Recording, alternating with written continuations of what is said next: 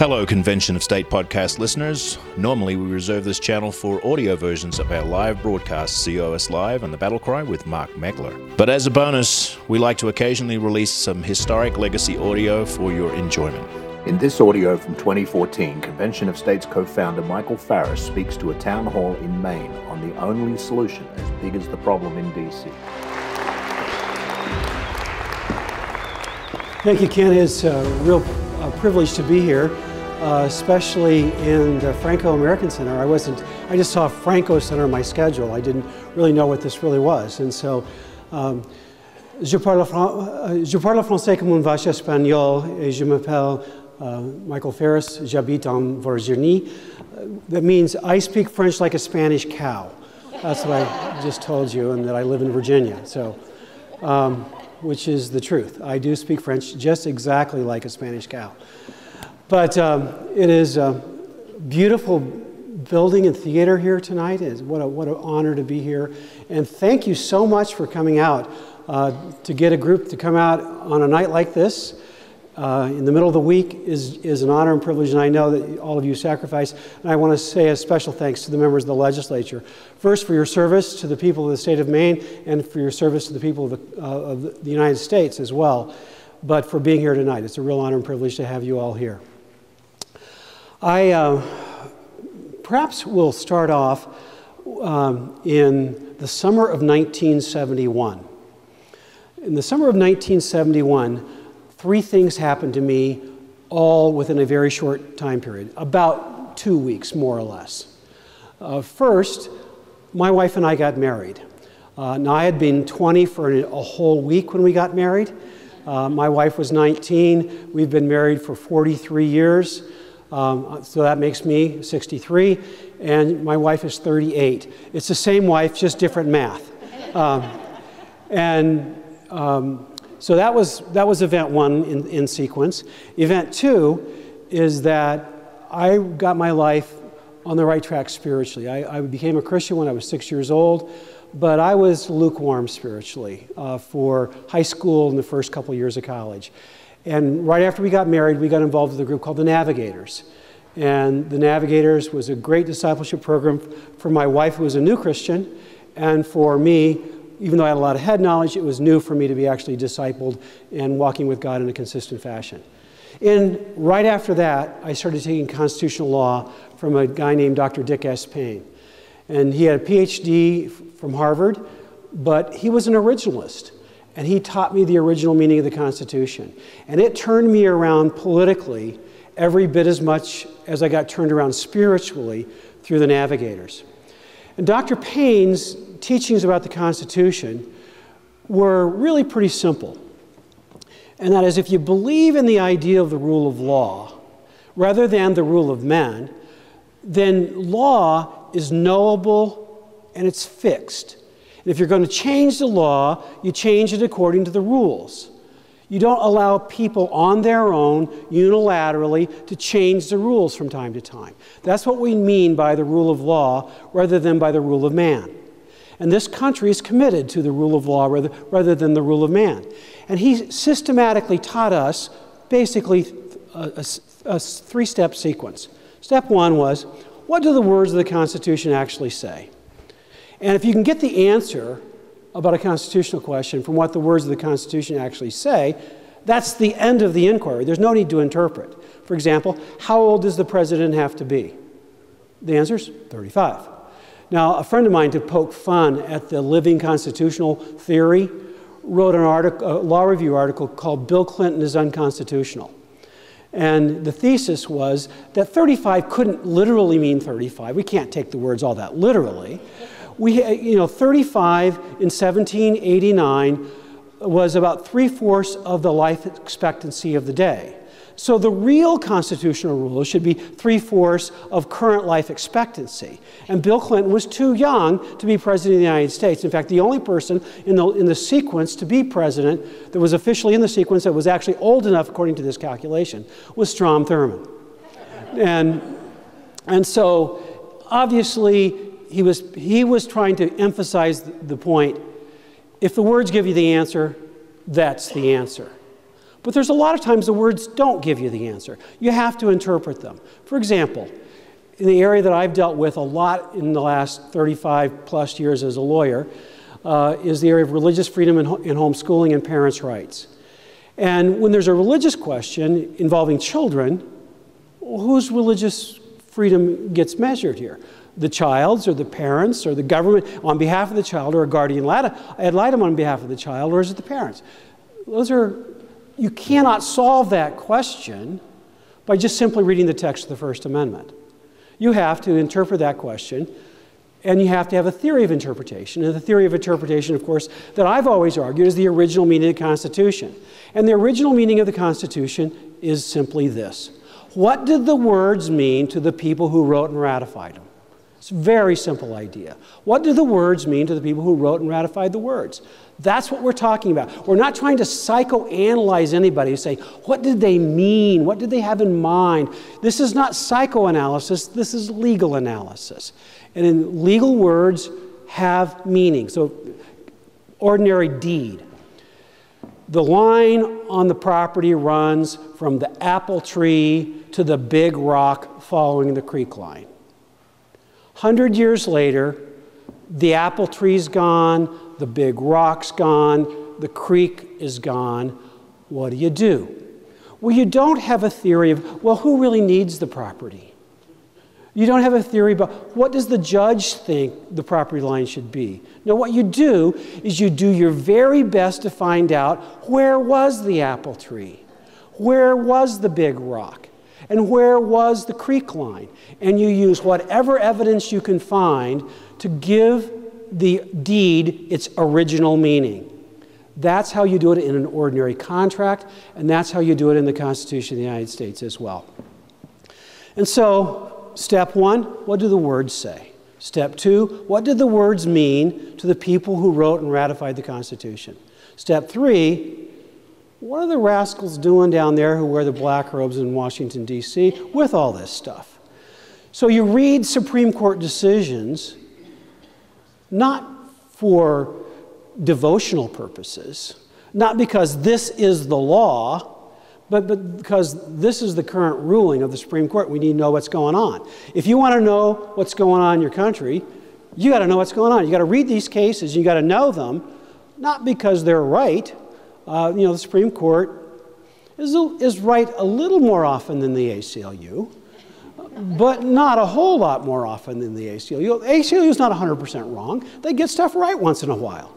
And the Supreme Court's not wrong all the time. Their recent decisions on the Second Amendment, by a 5-4 vote, were correct on the question of whether or not the right to possess arms is a personal right or is a group right in a state-controlled militia. And there are words in the Second Amendment that make that an open question if you're just looking at the words of the Second Amendment. If you read the original meaning of the Second Amendment, it's not even a close question. It's very simple to get the correct answer, as the Supreme Court majority did in those two Second Amendment cases. But if you just limit yourself to just the words, and there's another example of limiting yourself to just the words would show how you need original meaning to really make sense of it. The right to trial by jury does not say in the Constitution that jury trials in criminal cases have to render unanimous verdicts. Doesn't say that anywhere. Can't find it. But it is a constitutional requirement because when the founders said jury trial, they ported in with the phrase jury trial all the recognized attributes of what a jury was, and unanimous verdict in criminal cases was an absolutely settled attribute. So the original meaning of jury trial, unanimous verdicts. It is a constitutional requirement. But you learn that from original source materials. And original source materials includes the records of the Constitutional Convention, the records of the Ratification Convention, things like the Federalist Papers, the laws that were in place at the time, court decisions at the place of time. What did due process mean in 1789? Well, we know. We can figure it out by looking at original source materials. That's how you do original intent analysis. You don't look at UN treaties today. You do not look at the law of Europe today. You don't listen to the American Medical Association today. You don't look at law reviews today unless those law reviews are simply a summation of historical evidence. you look at what the people who wrote and ratified the document thought about it. That's how, and then when you look at what the Supreme Court's done, you judge the Supreme Court on whether or not they're measuring up to the plumb bob of the text of the Constitution and the original meaning of the Constitution. That's how Dr. Payne taught me constitutional law. That's how I teach constitutional law at Patrick Henry College. Now, it's one thing to be a constitutional theoretician. It's another thing to go stand in court with people and defend them. When you're standing in court with people defending them, and you're in a lower court, you don't have the ability to say to the judge, well, I know the Supreme Court said that, but they're in violation of the original meaning of the Constitution on this point, and you really should ignore the Supreme Court and listen to what I tell you about James Madison. They're not going to do it. You know, just the reality is they're not going to do it. And unless you want your clients to go to jail, you got to do something better than that. Now, if you want to reverse a Supreme Court precedent, which I've tried to do many times, and I've done it in one context at least, and I'll tell you about that later, you can build the case for why the Supreme Court's wrong, but you better not base all your arguments upon that. You can put those in the briefs and just tell the judge, look, we're building our case in case this gets to the Supreme Court, that they can reconsider their decision in Smith versus Jones, but you better have something else if you don't want your people to go to jail. And so I have lived 35 years, more or less, actually more, in this arena, both as a theoretician, because I teach constitutional law, but as a practitioner. And I have to have solutions that really work. And so I am not a fan of people going around espousing theory that has no practical application and has no realistic chance of ever working. Because just like I don't want my clients to go to jail, I don't want American liberty to be lost by people just espousing theory. I believe, my dad told me when I first started in this business, I was the state director of moral majority in 1980. That's how I kind of really got launched into all this stuff. And my dad said, never give the people, or tell them a problem until you've got a solution that's realistic and will actually work. And so all my life, I've been guided by that principle. And because of that, I've been able to be involved in a lot of stuff that has actually worked. Homeschooling was basically illegal in this country when I started Homeschool Legal Defense Association. Who were we going up against? We were going up against the Teachers Union, which is the most powerful political group in every state legislature of this country. We were also going up against the State Superintendents Association and the State Department of Education and the Principals Association. Now, sometimes on some education issues, the management and labor get on different sides of those issues. But on homeschooling, they were all together. And we're this little tiny minority facing the biggest, powerful, most political juggernaut in any state legislature in the country. 30 plus years later, homeschooling is legal every place in the country. Why? Well, number one, the power of God. Number two, we had realistic plans. Number three, we out-hustled them. And so when I believe that it is possible to do what people tell you is politically impossible, because I've seen it and lived it for getting close to 4 decades now.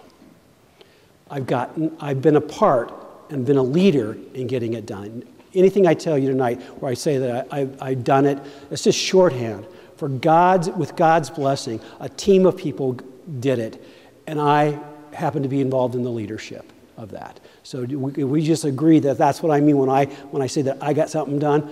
That's what I mean in every single instance. Unless it's a story of a mess up, and then I could be personally responsible for mess ups. But a good thing that happened, it's always God and others that were clearly involved as well. So let's just do a little bit of constitutional teaching here. Effectively in this country, and I've already painted this picture, I just haven't given you clear words that synthesize it into a single sentence. Effectively, there's 2 constitutions in this country. People say, oh, the federal government doesn't obey the Constitution at all. I get that. I understand what you mean by that when people say that. But it's not the most precise way to explain the problem. The problem is this. There are two constitutions. There's the Constitution as written, then there's the Constitution as interpreted by the Supreme Court. In fact, the federal government does pretty much follow the Constitution, just the wrong one. They're following the Constitution as interpreted by the Supreme Court. They don't ignore the Constitution. They abuse the Constitution with these false interpretations by the Supreme Court. So the trick of everything that we're involved in here is to recognize that reality, analyze the situation we're in correctly, and then you propose a solution that's based on the correct reality. The correct reality is the government isn't pretending to be or isn't admitting this lawlessness. It's got a form of lawfulness about it. But it's the Supreme Court's false interpretations of the Constitution that are the core of the problem.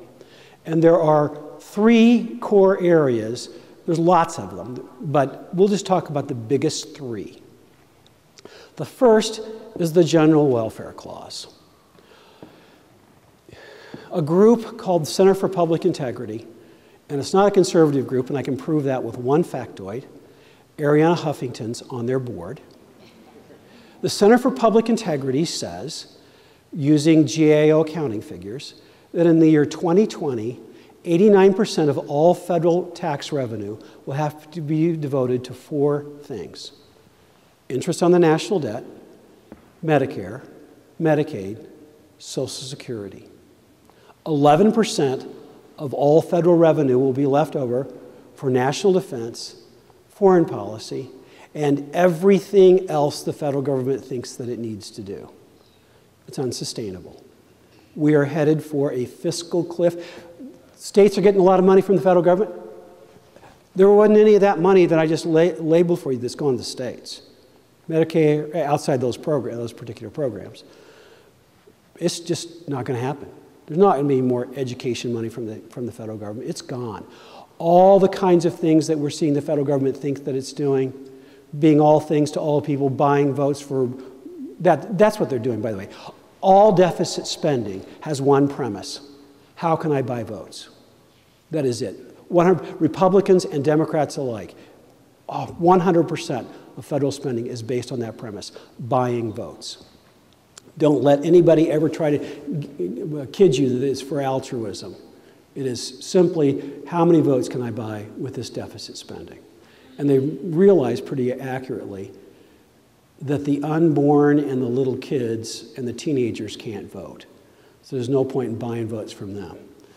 We give those people the bill and we buy votes. And it's all done through the General Welfare Clause. And that all comes from a case called Butler versus the United States, decided in the 1930s, in a case that was Comrade Franklin Roosevelt's precursor of the farm subsidies program that we have today. It's called the Agricultural Adjustment Act.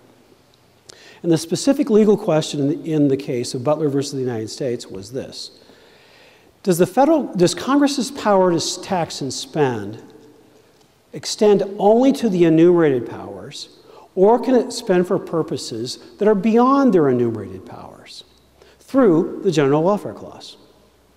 That's the question. And that question is costing us, best estimate, $150 trillion. The national debt is not $18 trillion. That's the part they recognize.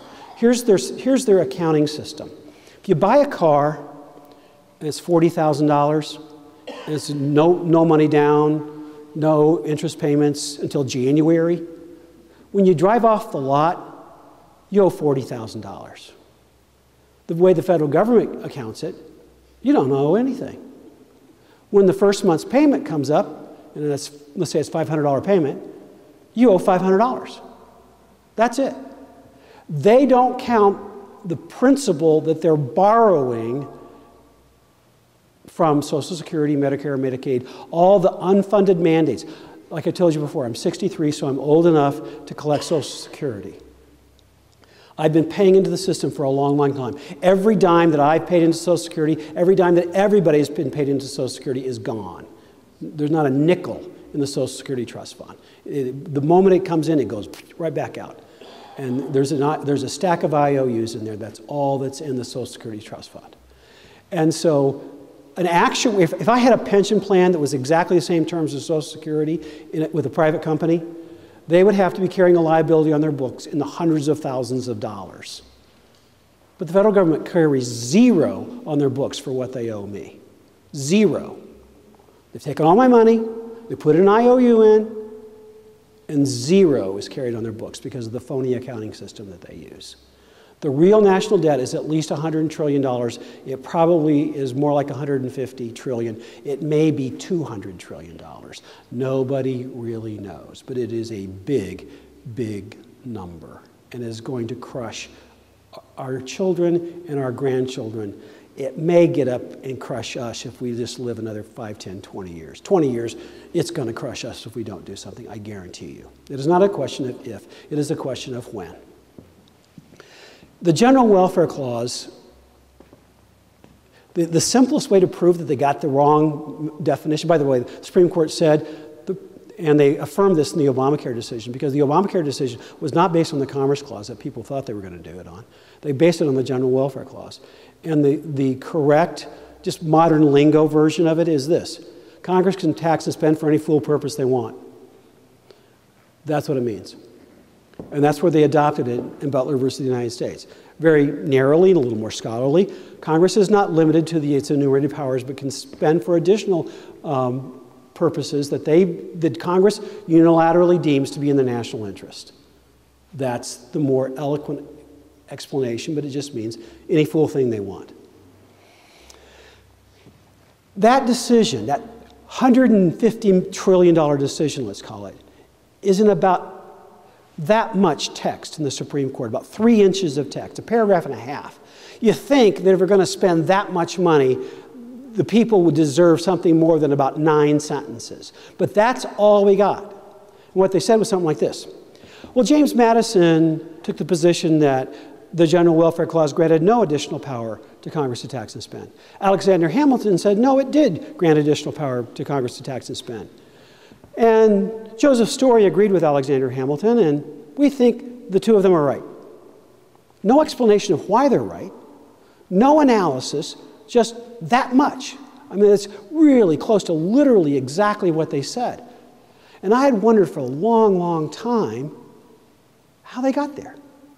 And so when Patrick Henry College acquired a database of old Supreme Court records recently, the second case I went and looked at, all the records, was this one. The first one was the great parents' rights case called Pierce versus Society of Sisters, which you can understand why I would go look at that one first.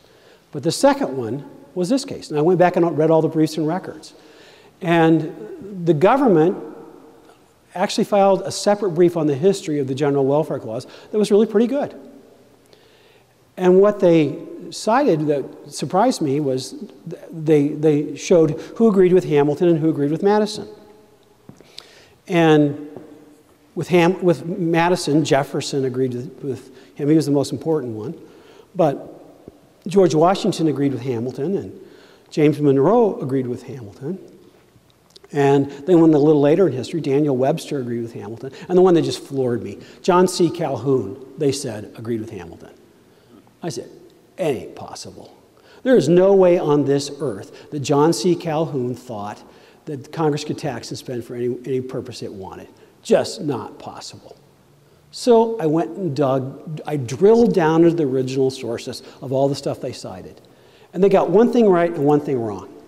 John C. Calhoun did, in fact, endorse Hamilton's position. What they got wrong was Hamilton's position. Here's Hamilton's actual position. He did contend that it was an additional grant of power. But here's what it was.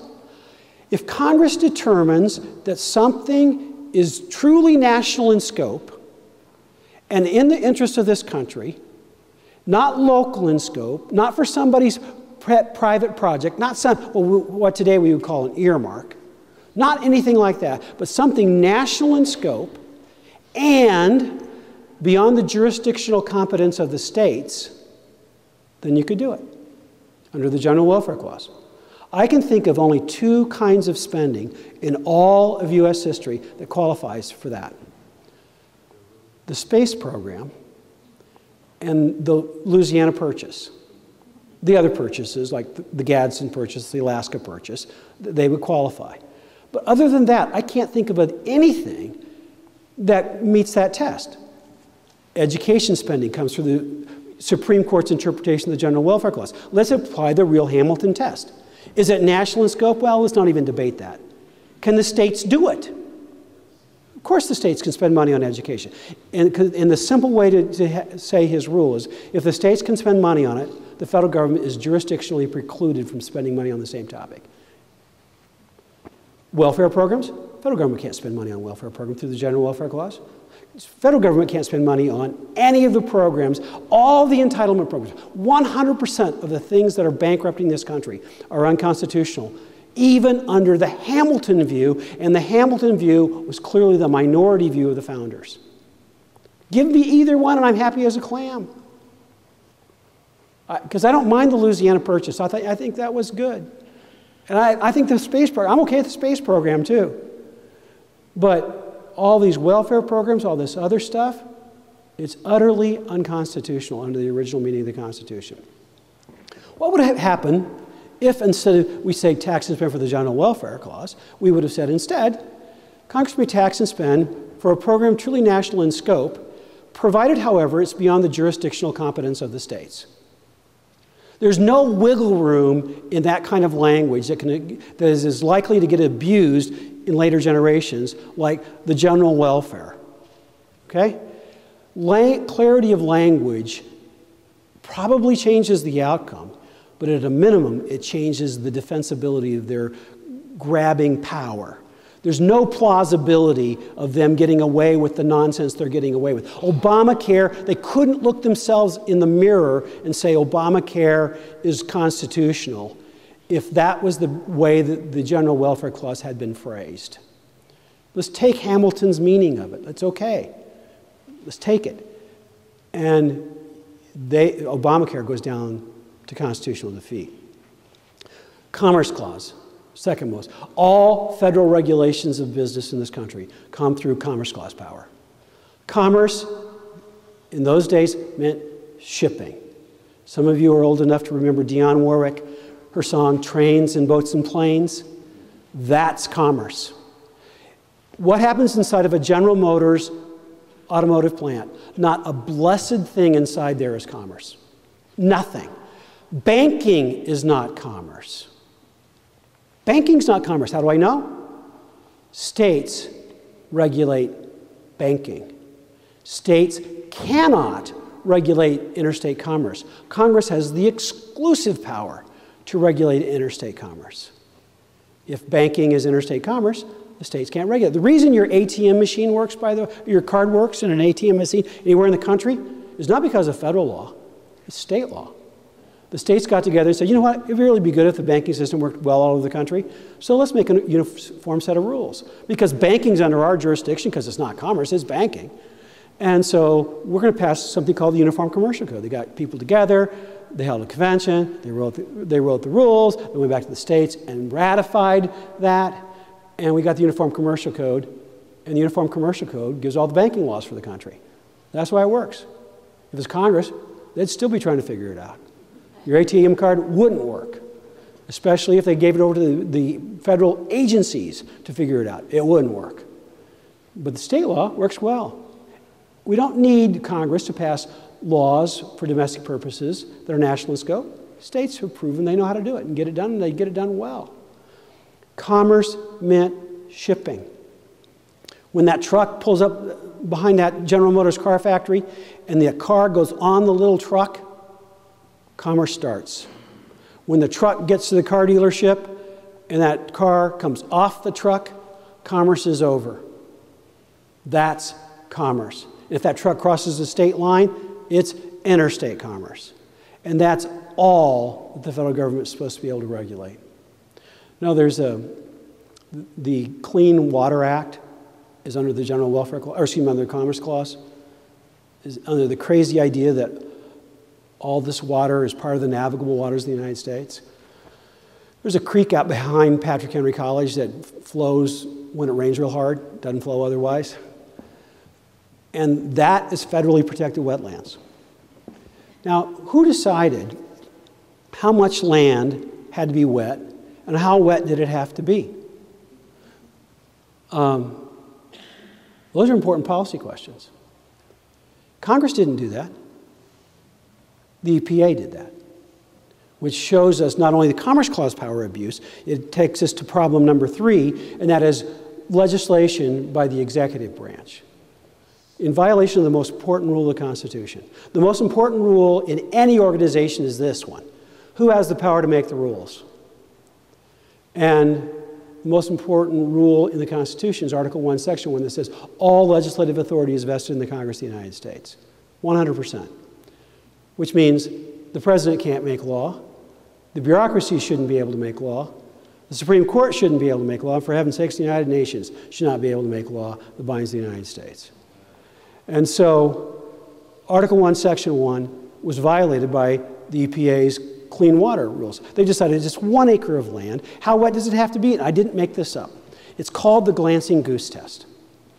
When a goose flies over your property on the wettest day in 100 years of wetness, if it can look down on that day and see its reflection in the water, then it's wet enough to be federally protected wetland.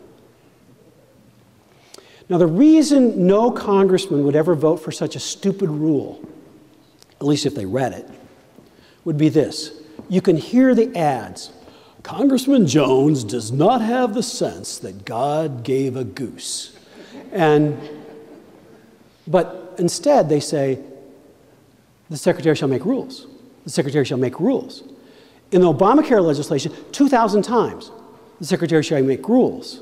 The Hobby Lobby case that went to the Supreme Court on the abortion mandate was not a result of what Congress said, but was one of those, the secretary shall make rules. Ladies and gentlemen, we can't unelect the EPA. And when Congress is giving away its legislative authority, it's not giving away its power. It's giving away the rights of American citizens to throw the rascals out. And they cannot take away our rights without our consent.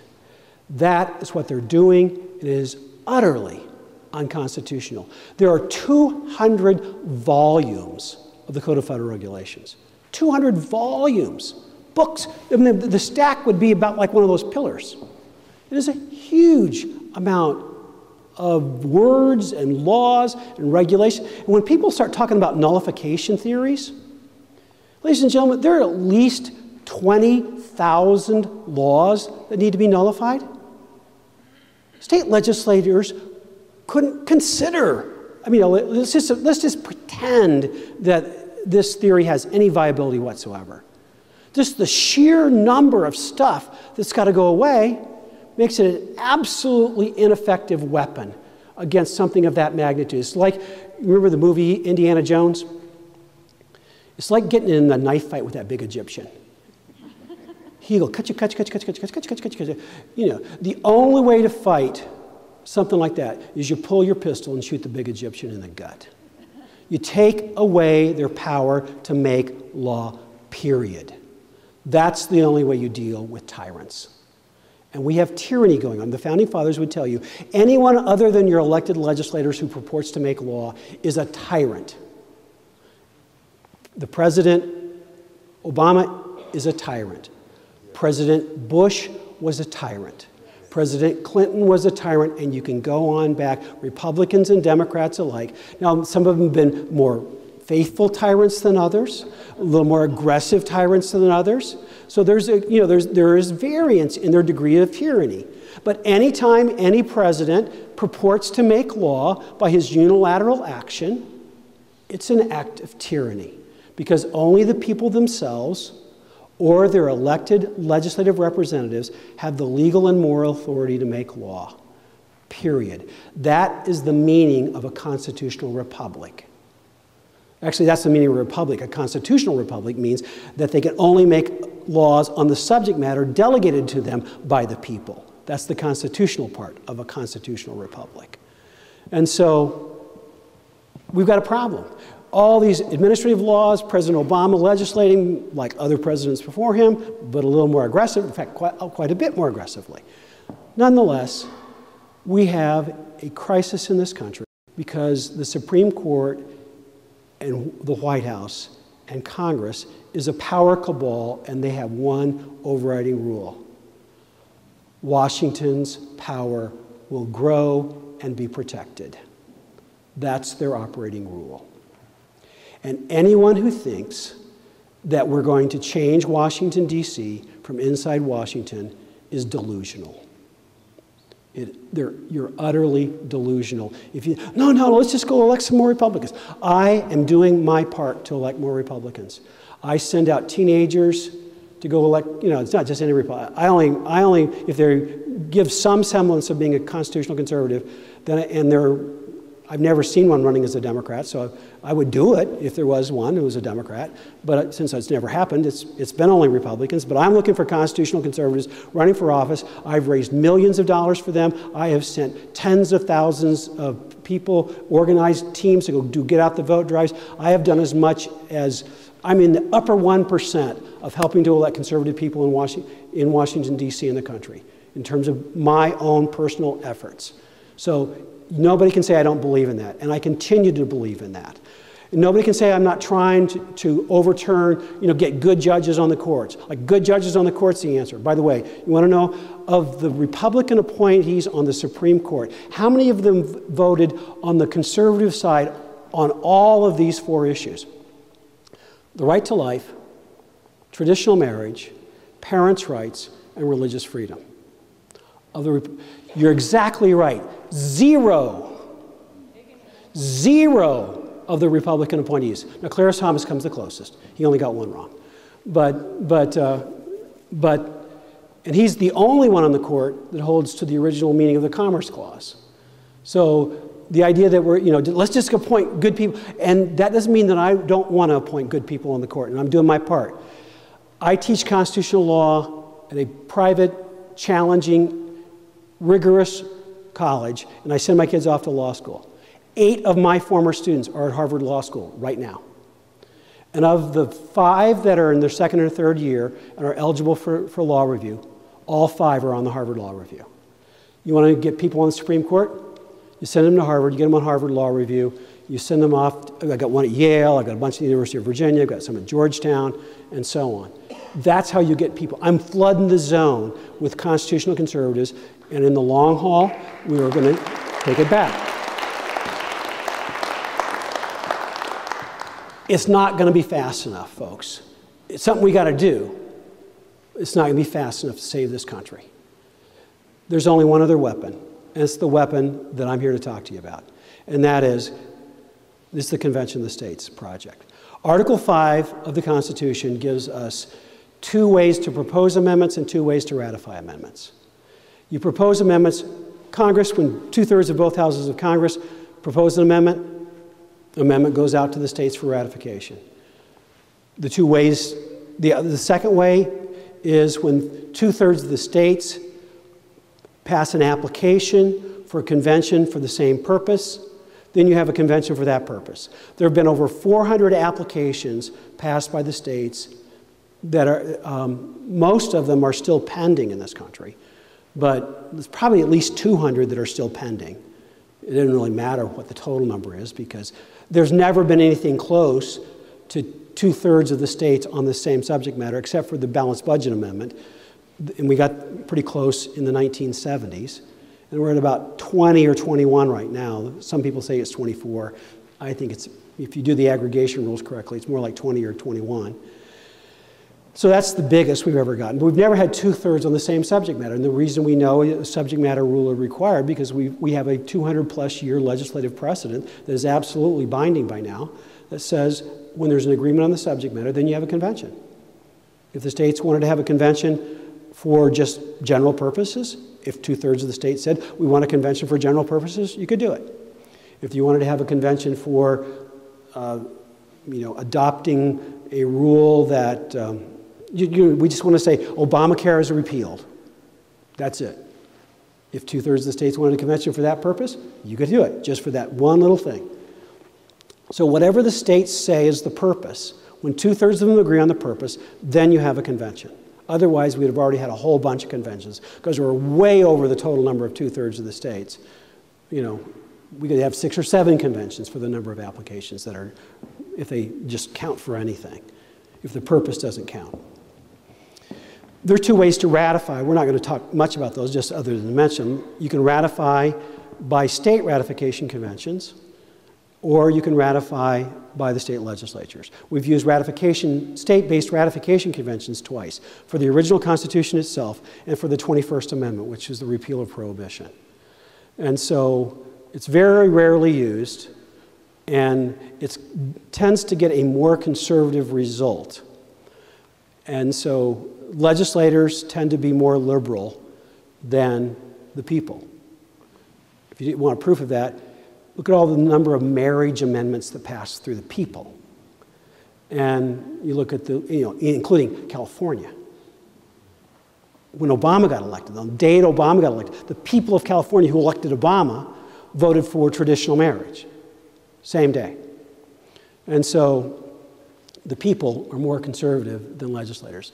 And so the chances of Congress gets to choose the method of ratification. The chances of Congress choosing the method, the people method, this ratification convention on anything conservative is 0. They're going to take their chances with the state legislatures. No, they could, but it's realistically 0. But let's talk about how the convention process works. There's 3 steps. And the 3 steps can be understood by a combination of 3 numbers. The official analogy for these 3 numbers is your junior high locker combination. If you think of something else, it's your problem, not mine. The 3 numbers are 34, 26, 38. And so, some of you went someplace besides your junior high locker combination, I see. All right, it's okay. 34 is 2/3 of the states. That's how many states it takes to call for the convention and set the agenda. Step 1, set the agenda. Step 2 is draft the amendments. That's at the convention. There'll be a balanced budget. Our application asks for a convention of the states for this purpose: to impose fiscal restraints on the federal government, to limit the power and jurisdiction of the federal government, and impose term limits on federal officials. That would include both Congress and the judiciary. I pretty much like the idea of term limits on Congress. I could take it or leave it, really tell you the truth. It's okay with me. I really want term limits on federal judges. Absolutely committed to that one. So those are our purposes. 3 states have already passed that: Georgia, Florida, Alaska. We passed it in the House of Representatives in Alabama and Arizona this year. And we ran out of time in Alabama to get it through the Senate. We hit a roadblock in Arizona that we're working on. We hope to pass it this year. We've got prime sponsors in 29 states, including Maine. And we are going to move hard and fast our 2nd year of operation. My goal is to get this done in 2016. If, at the worst case, 2017. I don't think we have a whole lot more time. So we are pushing hard to get this wrapped up, to get to 34 states in that period of time. Both houses of the legislature, the governor has no say. He can be a cheerleader, but so can radio talk show hosts, and so can you, and so can pastors, and so can movie stars, and whoever else wants to comment. But the governor has no official say. We don't need him to sign it. So governors are an irrelevancy in a formal sense. The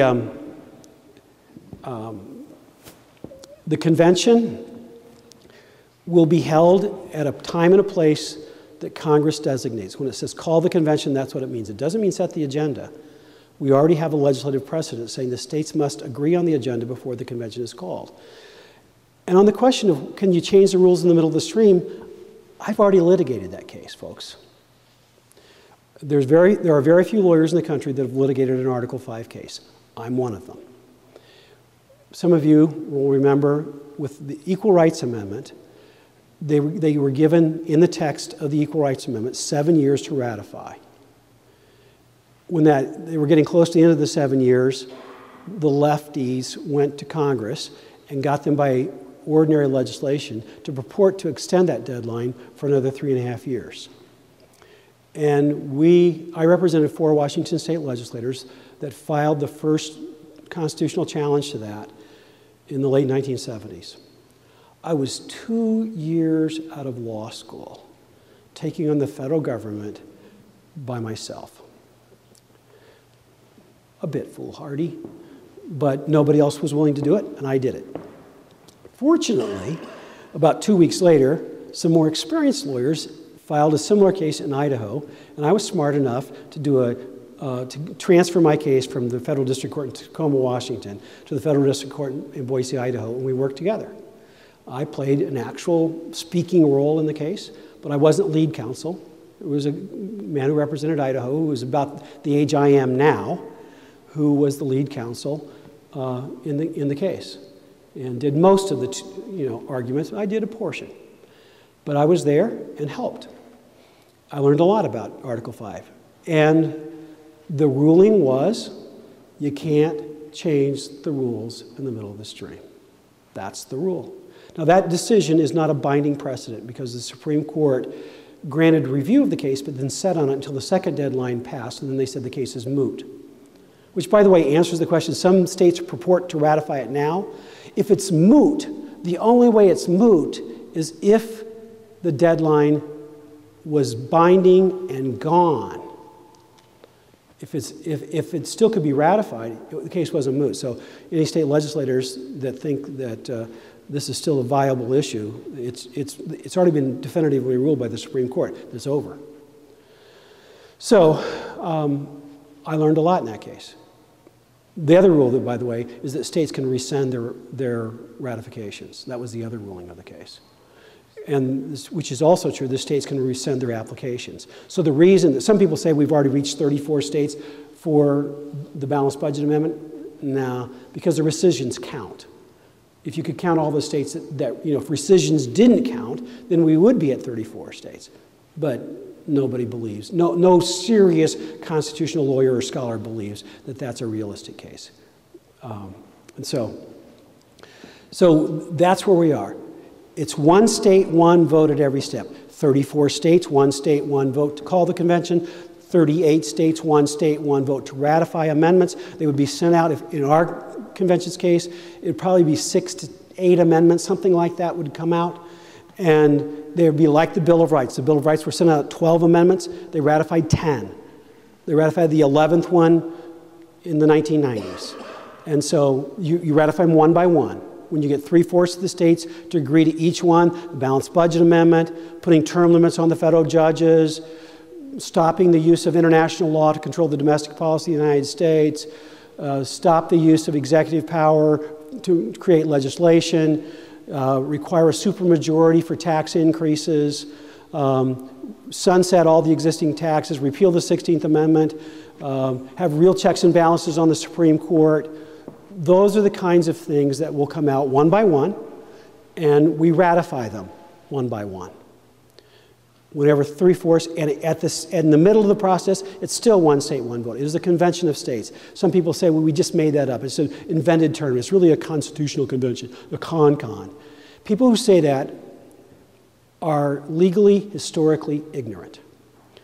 The first use of the term Convention of the States was in 1788 by the legislature of Virginia, who passed the first application under Article 5. It was filed in May of 1789 in the Congress, when the Congress first convened, to call for the Bill of Rights, basically. And they called it a Convention of States. And it has had that term ever since. The Supreme Court used that term in 1831. And multiple times it was called a Convention of the States. And the people who say, oh, Mike Farris just made that term up, just show how ignorant they are. So, by the way, when you catch a person in a lie, and there's a rule of law. If they lie to you once, you're entitled to disbelieve them all the time. It also goes for competence. I debated the John Birch Society on this issue in Oklahoma. And both sides were asked, we had to respond to questions intended for the other person. So Audience asked questions, both sides had to answer every question. So I got asked a question of what amendments I wanted. Well, the John Birch Society guy had to answer the same question. He said, well, I don't really want any amendments, but if I did, what I'd want would be to require to have jury trials in civil cases, not just in criminal cases. So I pulled out the 7th Amendment and read it to him. There's a right to jury trial in civil over $20 in value. I said, you know, are there a lot of 1995 cases that you're concerned about? You know, is there something wrong with the 7th Amendment? The reality is he didn't know the 7th Amendment existed. And it's not enough to sort of know this stuff. You really need to know the Constitution the way I taught you at the beginning. What do the words say? Not just some of the words. You really need to know the Constitution completely. You need to know what did they mean to the people who wrote and ratified them, and you need to know what the Supreme Court has done to us on these things. And when you have those things under your grasp, and by the way, every citizen should do that. I've been teaching this to high school kids for 20 years. There are high school kids that have mastered this so well. One of them, I keep telling, run for office, run for office, run for office. One of them at 18 ran for office and got elected in New Hampshire to the state legislature, and by a one-semester high school course, he was so knowledgeable about the Constitution, they put him on the Judiciary Committee, where he was at 18 years old, he was the resident expert on the Constitution, shaming all the lawyers on the Judiciary Committee. So this is not some special, it's just a matter if you got to devote yourself to knowing it. And so people who say, well, the Constitutional Convention, you know, here's what a Constitutional Convention is. A Constitutional Convention is an extra legal proceeding that's outside the existing framework of government, not under the rules of government, and it binds no one who doesn't consent to it. That's how the original Constitutional Convention worked. It bound no one who didn't agree to it because they were rewriting the document. By agreement, they were rewriting the document. And by the way, anybody that tells you that the original Constitutional Convention was a runaway convention because it was called to amend the Articles of Confederation, but instead they rewrote the whole Constitution, they've also shown you their ignorance. Now, I have to admit that for a long time I was ignorant as well. We all got our history from the precursor of the Common Core, and we shouldn't have done that. The public schools misled us. They all taught us a bunch of bunk. The truth is, the states called the convention. And here's what the states told their delegates to do: to render the federal Constitution adequate for the exigencies of the Union. There was not a word about only amend the Articles of Confederation. James Madison in Federalist 40 says, our authority did not come from the Articles the Annapolis Convention, nor from the resolution of Congress in February of 1787, where the only amend the Articles language comes from, is that February 1787 act by Congress. But they came from our states that appointed us and gave us our authority. And 10 of the 12 states said almost exactly the same thing, word for word: render the federal Constitution adequate for the exigencies of the Union. The other 2 states, Massachusetts and New York, said that plus only amend the Articles. And so there's an interesting historical footnote about whether the Massachusetts and New York delegates obeyed their instructions, but is of no consequence to the general legality of the convention, because 10 states were sent there to do what they did: render the federal Constitution adequate for the exigencies of the Union. It was not a runaway convention. People who tell you that have always been historically enemies of the Constitution. Anyone who continues to say that, I believe that good friends of the Constitution may have thought that. I was a good friend of the Constitution, and I thought that for a long time. When I actually went back and read all the original documents myself, I went, oh my goodness, I've been doubting the authenticity of the Constitution for a long, long time. I'm sure glad to clear that up. And you know why the liberals do this? Why Warren Burger and other people like that promote this idea? Because they don't want us to take the Constitution too seriously. So in their hip pocket, when they say, oh, you're being a constitutional literalist, if we're going to get literal on it, then the Constitution was illegally adopted in the first place. We can't even use it. It's the people who want to undermine. And so I would suggest to any person who considers themselves a friend of the Constitution, stop defaming the Constitution of the United States by falsely contending that it was a runaway convention. It's just not true. And people who... So, why haven't we done this? Fear. Okay, fear is a realistic thing. Which is the more realistic fear? That the federal government will continue to abuse its power and be a functional constitutional convention day in and day out. By going outside of their enumerated powers, they are changing the structure of government on a daily basis. President Obama says, Congress refuses to act, so I will.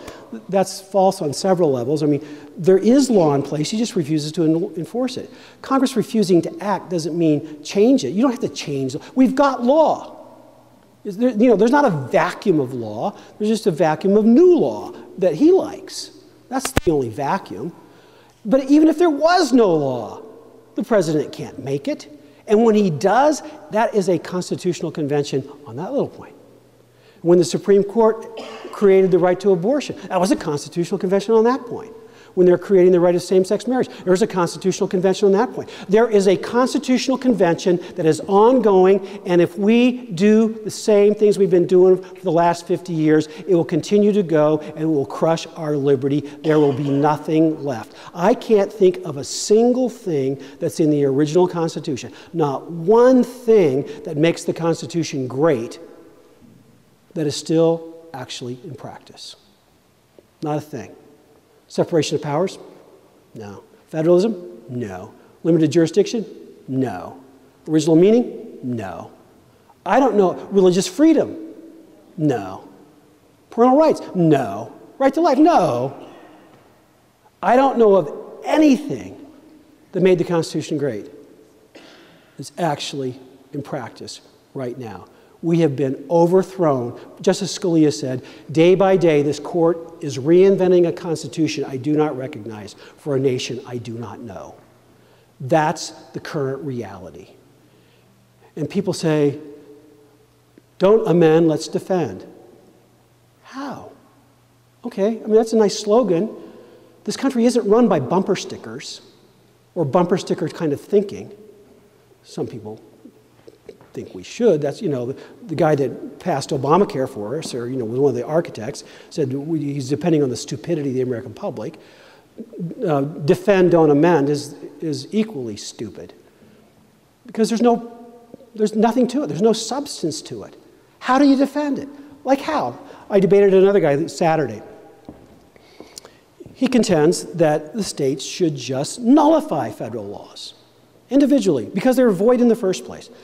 He and I agree. All federal domestic laws on gun possession are unconstitutional. All of them. We agree on that. I said, okay, now what are you going to do?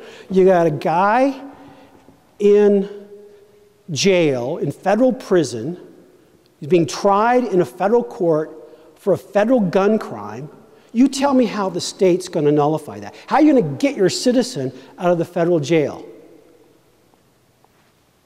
He doesn't have an answer. But there is only one answer, by the way. You go to war. So the only theory that's available on that side of things is violence. And as a Christian and as a faithful American who believes in the Constitution, I cannot advocate violence when there is a direct provision in the Constitution that tells us we can achieve the result we want, and we're just afraid to use it. I debated Andy Schlafly, Phyllis Schlafly's son. Andy was asked, when would be the time to use Article 5? You admit that's in the Constitution, and maybe someday there would be a time to do it. And he said, well, if they declare martial law, then.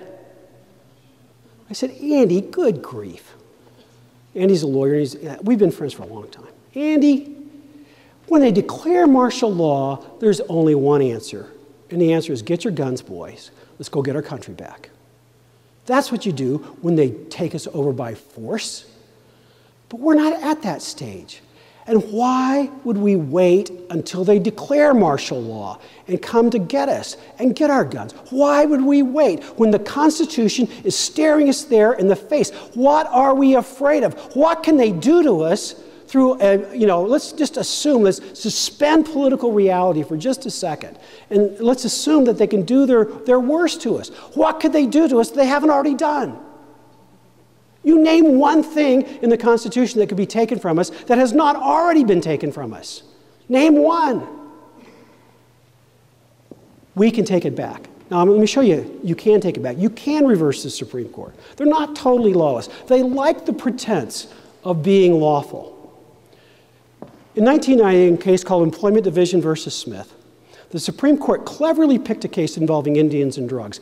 I gave them, at the same time period, another case involving evangelical Christian kids and public school textbooks that the school district stipulated violated the religious freedom of the kids, religious beliefs of the kids, rather, and they expelled the kids from school for refusing to read the textbooks.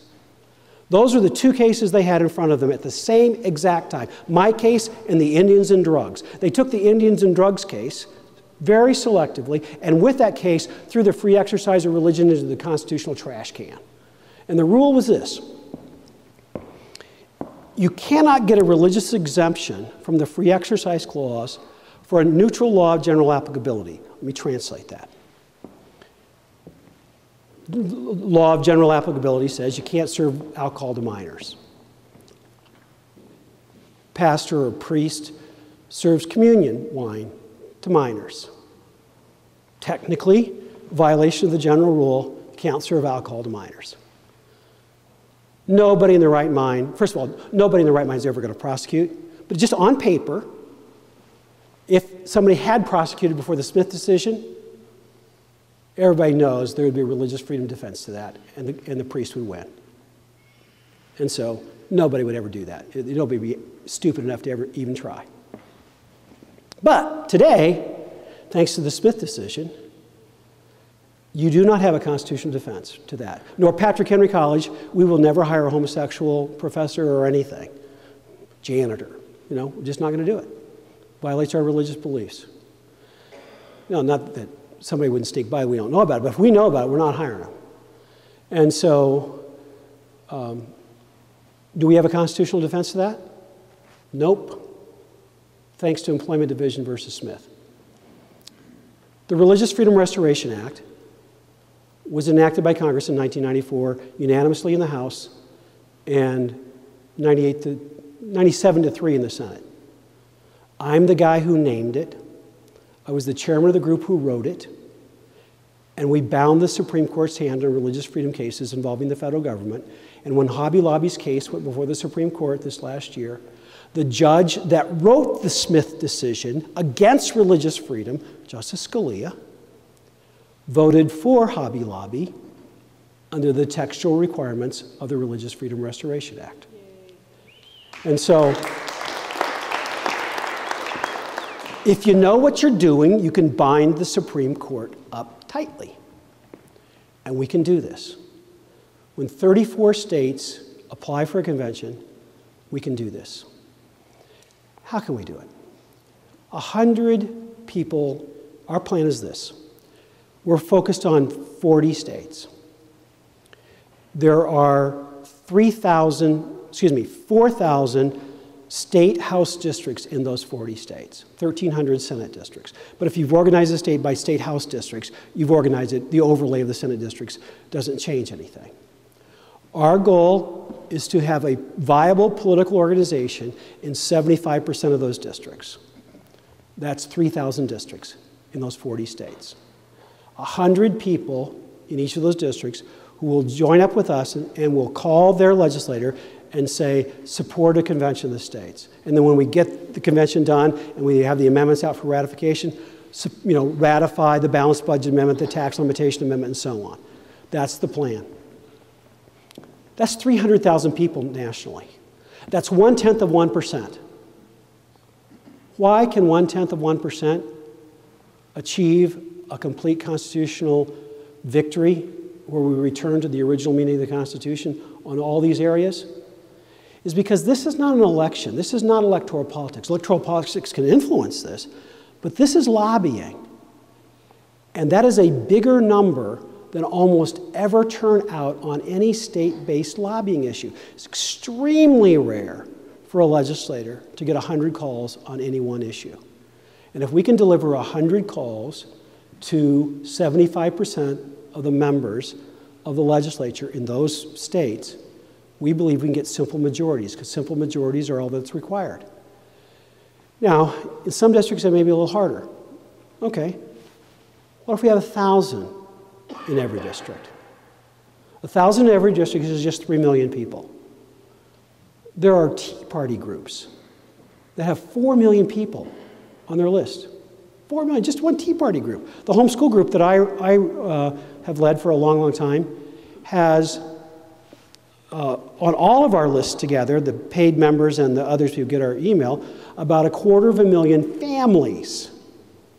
That's about 500,000 people. That's a lot. You know, getting to 300,000 or 3 million people organized to do this is not a fanciful idea. It's very realistic, because it will be, in fact, a majority of those who turn out. And all of politics is governed by this principle. The winner is a majority of the people who participate. It's always the rule. And in lobbying, 1%, something between 1/10 and 1% of the population is more than sufficient to achieve everything I want and have described, and you want, I believe, by being here tonight. Do you want limited federal government? Do you want the federal budget? If the plans that I have described to you are enacted, the federal budget would be about $1 trillion a year rather than about $3 trillion a year. Anorexic compared. I spoke in Virginia about this on Saturday and said one of the side benefits for us here in this area, there'll never be jams on the Beltway anymore. It would be great. And so the number of federal employees will plummet. They'll have to get real jobs and actually produce. And the good news is we would have such an economic boon in this country that the real jobs would flourish and pick up the slack in no time. Ladies and gentlemen, this is the land of the free and the home of the brave. If we want to be living in the land of tyranny, then live in fear. It's time to be brave. It's time to stand up. It's time to get this done. I ask you to help me, and now I'm glad to take any of your questions. Thank you very much.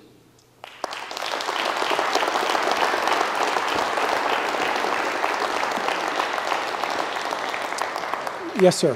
Did I misunderstand? Is it the state of Indiana and Senator David Long leading part of it? David Long, who's the president of the question is, what's David Long, who's the president of the Senate of Indiana's role in all this? I'm paraphrasing the question.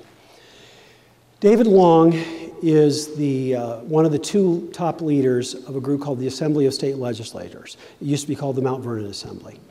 And what they're doing is they're drafting proposed rules for a convention on whatever topic.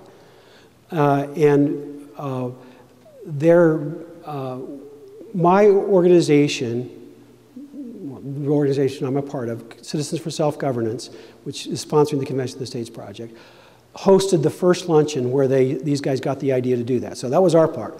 It's only state legislators that are involved in that. And they're just writing the procedural rules, how the committees are chosen and so on. They're not official, nor can they be official until you get to the convention. But the plan is this: they have the rules all drafted. They intend to have a majority of the states instruct their delegates to vote for that package of rules. And when 26 state delegations are instructed to vote for that package of rules, then it's locked up.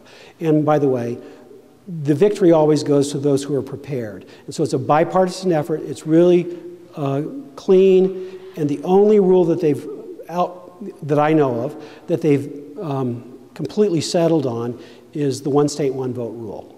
And so, yes, so David Long is leading that side. He's not leading any of the substantive application efforts. He's leading the procedural efforts. We've got to make a choice of what we're going to do. Doing nothing is not a viable alternative. The Bible says, for him who knows to do right and doeth it not to him is sin. So doing nothing is not a viable alternative. What are we going to do? What are we going to do? Nullification theories are legally indefensible, politically unreal, and not a big enough weapon to battle just the Code of Federal Regulations. And nobody, I've asked a lot of people, nobody has ever presented a theory of how you can nullify the national debt. You know, try nullifying the national debt, just even in theory. No, you know, the big stuff, you can't get there. If by nullification we mean don't take the money from the Common Core, of course the states can do that, and of course the states should not take the money from the Common Core. That's not nullification. That's a decision the states can make today. So that's not an alternative. Armed revolution is an immoral alternative at this stage of this country. Wishing and hoping and thinking and praying that we're going to get the Republican savior in 2016, or we're going to get, we're going to get a libertarian president, or we're going to get the Constitution Party, or, the utopian is going to come in. I don't care who we send to Washington, D.C. in 2016. I don't care who it is. If it was me, and I'm more conservative than any major person running for president right now, any of them, and I couldn't deliver as president of the United States all the things I'm talking about here tonight. Couldn't deliver it. And so there is no solution in Washington, D.C. The founders said, when the federal government exceeds its authority, the states have the power, are given the power to overturn the federal government's actions by putting in new constitutional barriers to stop the federal abuse of power. That's the only reason they gave us Article 5 as it is. So the question is the federal government abusing its power? Is there any other alternative that is realistic to check the power? No, not in the Constitution. Any ideas are extra-constitutional, and I hope that you believe that they're unworkable. They clearly are extra-constitutional. They're not written in the text of the Constitution. The only solution that's in the text of the Constitution is the one I'm proposing. The highest law of the land is the Constitution. The highest power in the land is in the state legislatures, because only the state legislatures have the power to unilaterally change the Constitution of the United States. They can propose the amendments, they can ratify the amendments. Only the states can do that. That's the highest power in the land. And with that power comes moral responsibility. If we don't want this country to die in terms of being a constitutional republic that loves liberty, we have to act. And if you believe that, come help me. If you don't believe that, if you don't believe it will be effective, fine. Go do something else. Just don't throw sticks and stones at us. Just, either help or go do something productive. We don't need to be throwing sticks and stones at I'm not going to throw sticks and stones when people are trying to do the Common Core opposition. In fact, I produced a couple of movies to help you defeat the Common Core. I'm helping in all the areas. I ask you to help us because, like a lot of you, I don't want my kids, and I don't want my grandkids, and I don't want my great-grandkids to grow up in a land where there's not liberty. I preached at my dad's funeral service about 3 weeks ago. My dad was a public school teacher and principal. The greatest blessing at that service was a bunch of his former students came and shared. I knew that the kids loved him as a principal, but I had no idea how much he shared Christ with them in a public school in the 1950s, 60s, and 70s. And prayed with them, led them to Christ. Wonderful legacy. Oh yeah, it's illegal. I would have defended him, but it's illegal. It was a great legacy. It wasn't back then. Yeah. I want to leave my kids a legacy as well. And the legacy that I want to leave them is that the Constitution of the United States was in a better position than when I arrived on the scene.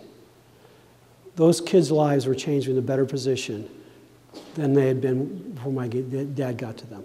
If you want to leave a legacy to your kids, I invite you to help me. Thank you so much for attending tonight. God bless you all. Check out more content at conventionofstates.com/pod. Thank you for listening.